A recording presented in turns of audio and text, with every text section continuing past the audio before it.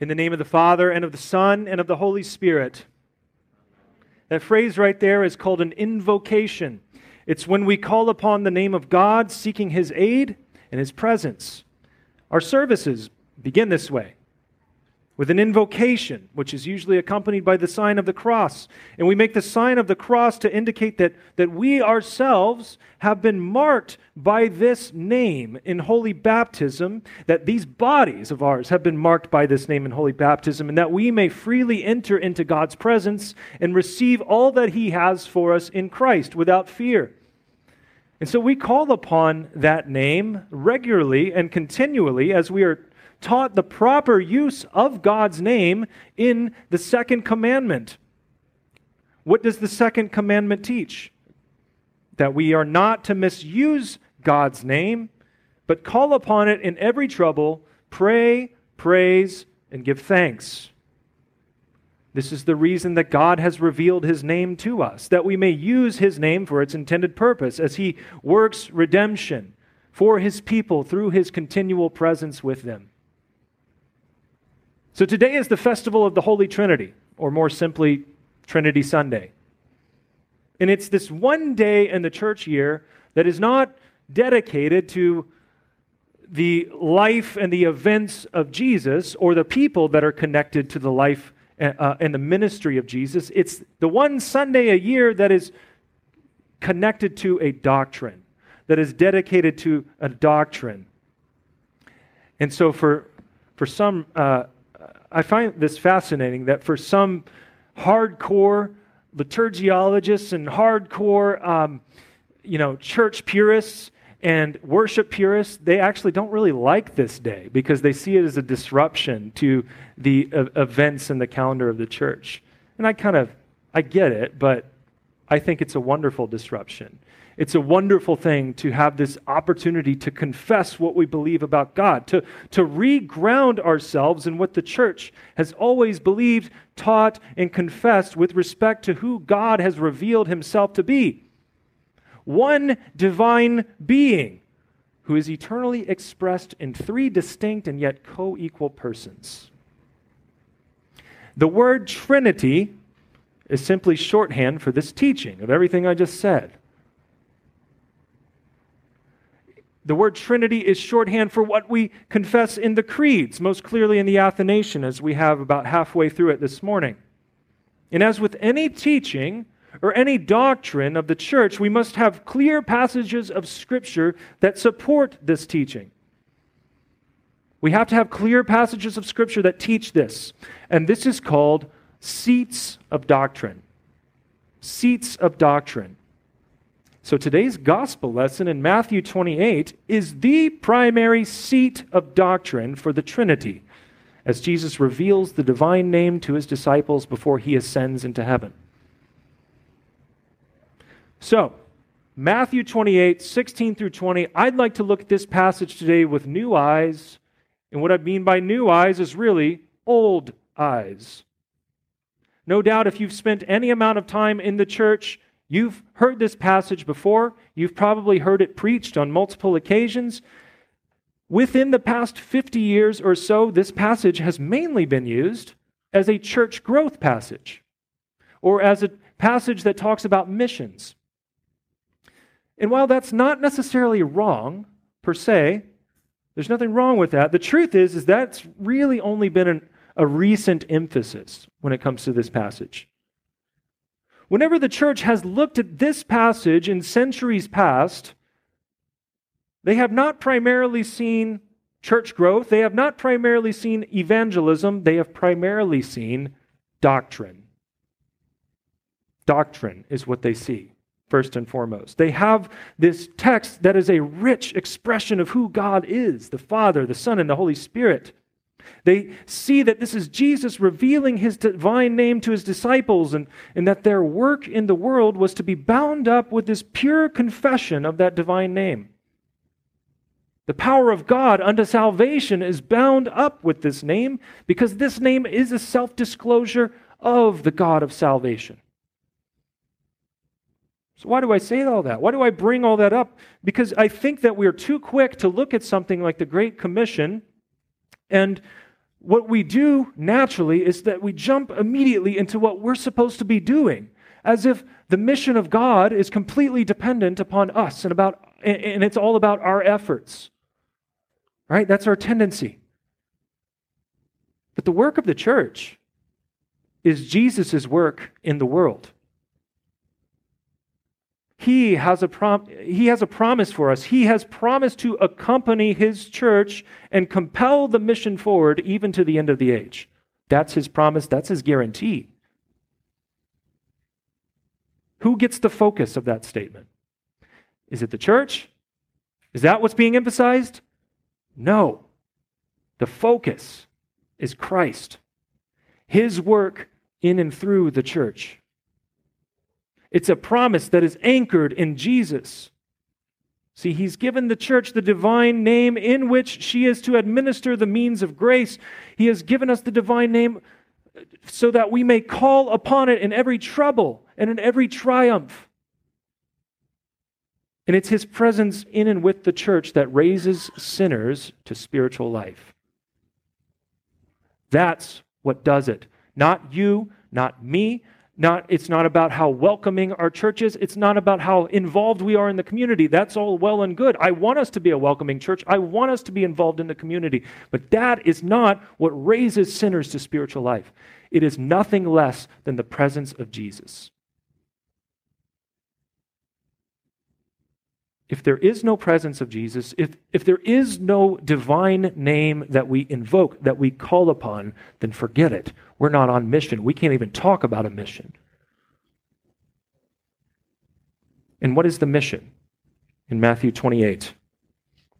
To go and make disciples of all nations, baptizing and teaching them all that Christ has commanded.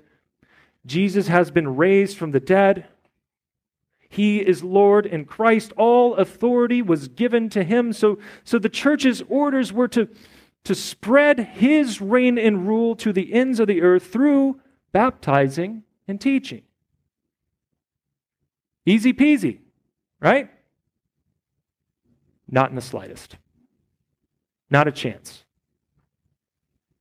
And that's why we must anchor ourselves not in the mission itself, but in who Christ is and who he reveals God to be. There are too many circumstances in our world right now that give us cause for doubt. Doubt as to whether Christ is at work in our church. Doubt as to whether the church will even survive. Have you ever been struck with that temptation? You know in the back of your mind Jesus' promises that the gates of hell will not prevail against his church, but you just look at the state of affairs in American Christianity and you think, what is happening here? The hits keep coming. When will the bleeding stop? When congregations do not grow numerically, or even whenever they decline, we naturally assume that they are doing something wrong, as if God is dependent upon, modern corporate business models and metrics and things like that. We doubt as to whether we're equipped to survive the changing cultural tide and whether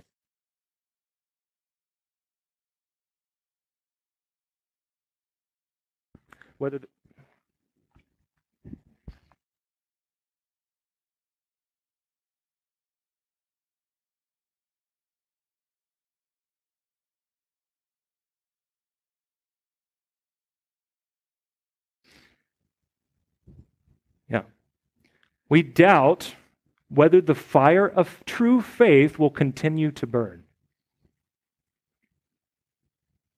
There was this time in the Old Testament when God revealed his name so that people could call upon it. He called out to Moses from the burning bush in Exodus chapter 3. The time had come for him to set his people free from the bondage to the Egyptians. And when God spoke to Moses, you know what he first called himself? He said, I am the God of Abraham, the God of Isaac, and the God of Jacob. It was this threefold revelation that he was indeed the God who had kept his people all this time. He told Moses his plans to bring his people out of Egypt, and he was going to use Moses to do it. Now, during their conversation, Moses expressed doubts, didn't he? Major doubts. Who was he to take on this task? This mission that God had given to him? Who was he supposed to say, first of all, that was sending him? Who is this God? What about Moses' inability to speak all that well? He's not very eloquent. He can't talk all that well, particularly in public. But for every doubt, God had an answer. Who was he to do this mission? Doesn't matter. God would be with him. That was our memory verse in VBS this week, wasn't it? But I will be with you. Exodus 3, verse 12. You guys remember that? Good. Yeah, we had a great rock and roll song to play to it. It was great. God would be with him for the mission. Well, who is Moses supposed to say sent him? God had a name that he would reveal to Moses. I am Yahweh, the Lord. Well, Moses can't talk all that good. Don't worry about that. God would give him what he was supposed to say. You see, Moses was, all he thought about in that moment was the mission, such that it gave him these great doubts. It's not wrong to focus on the mission, but if you do it in such a way that it causes you to doubt, then you've got your priorities out of whack here. Moses wasn't up to the challenge. He knew his limitations, but that was no problem for God, was it? God knew his limitations. God knew who he was.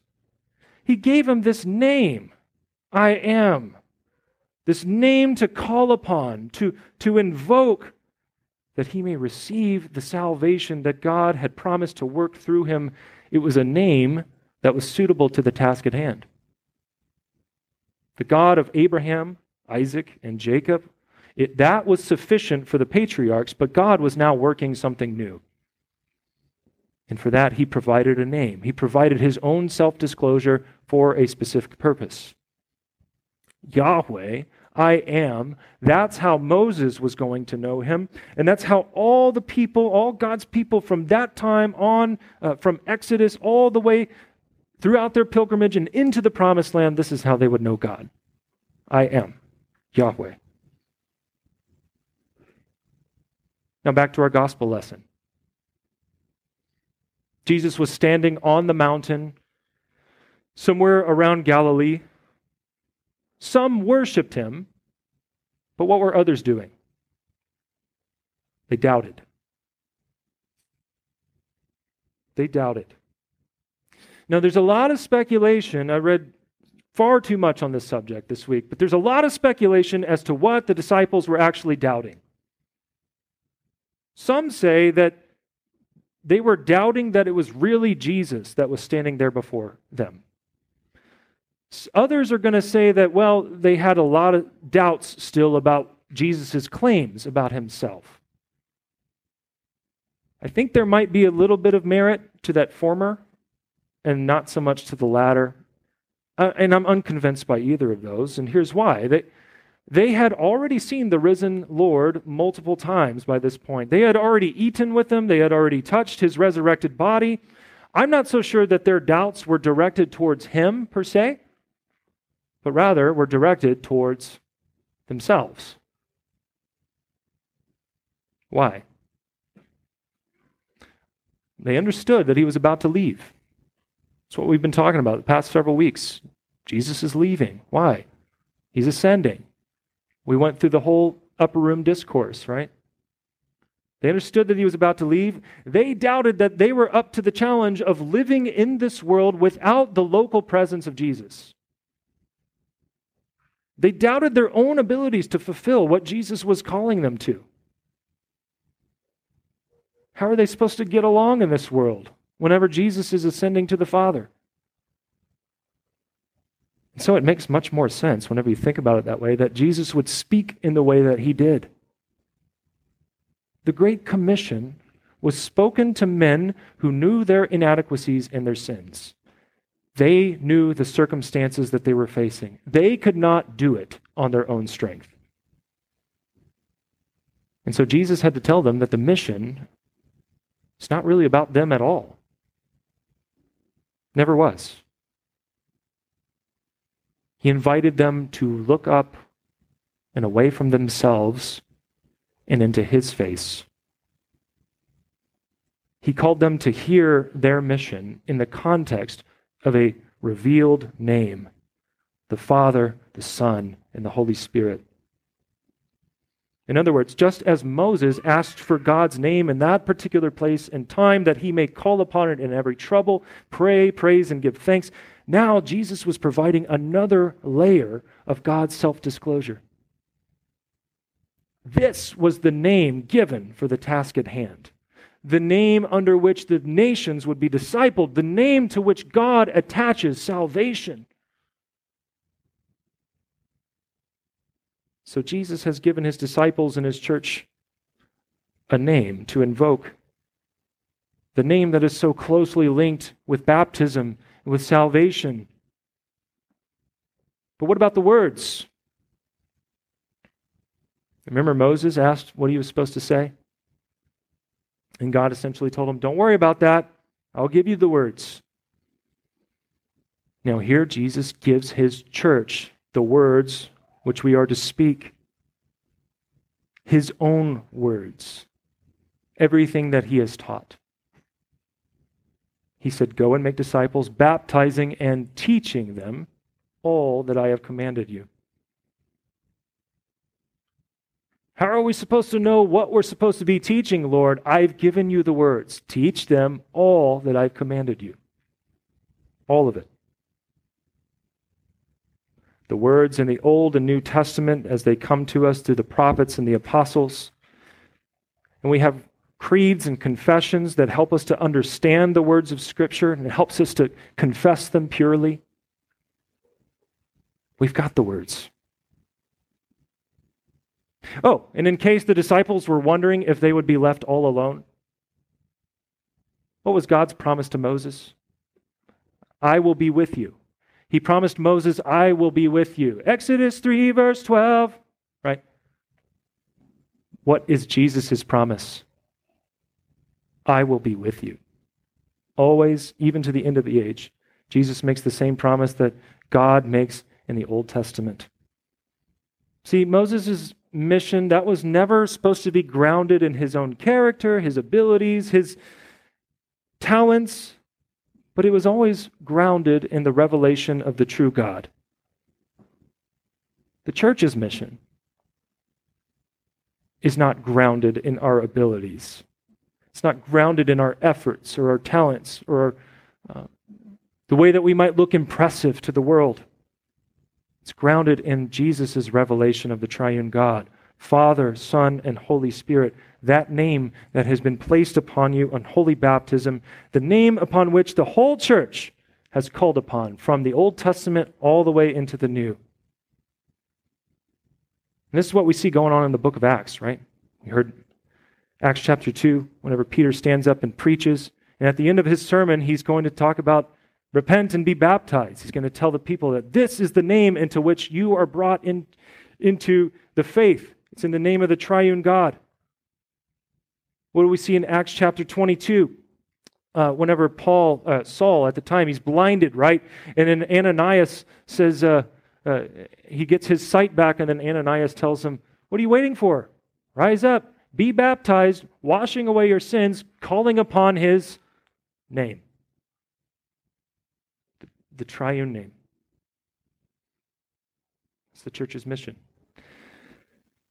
So today's invitation for you is to understand the church's mission, not by focusing so much on the mission itself and by what you are supposed to be doing whenever you leave here, but upon the revelation of the triune God, the God who has saved you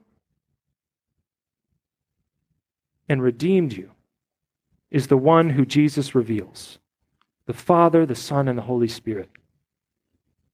See, the Father who created you has sent his Son to redeem you, who has then sent his Holy Spirit to call you by the gospel and to sanctify you in the Christian church, the new Israel. We might look at the church today and think, she's not much. And that's fine. But the mission isn't dependent upon her. Never was. It's dependent upon the ongoing presence of Jesus and his promises. He's in charge. He's running the show. All authority in heaven and on earth has been given to him. And he has given you a name to call upon. He has given you the name that he has received in his exaltation at the right hand of God, the name that is above every name. And as we go about the business of making disciples, we know that Jesus is with us. And if he's with us, then we cannot fail. Because there's salvation in no other name. In the name of the Father, and of the Son, and of the Holy Spirit.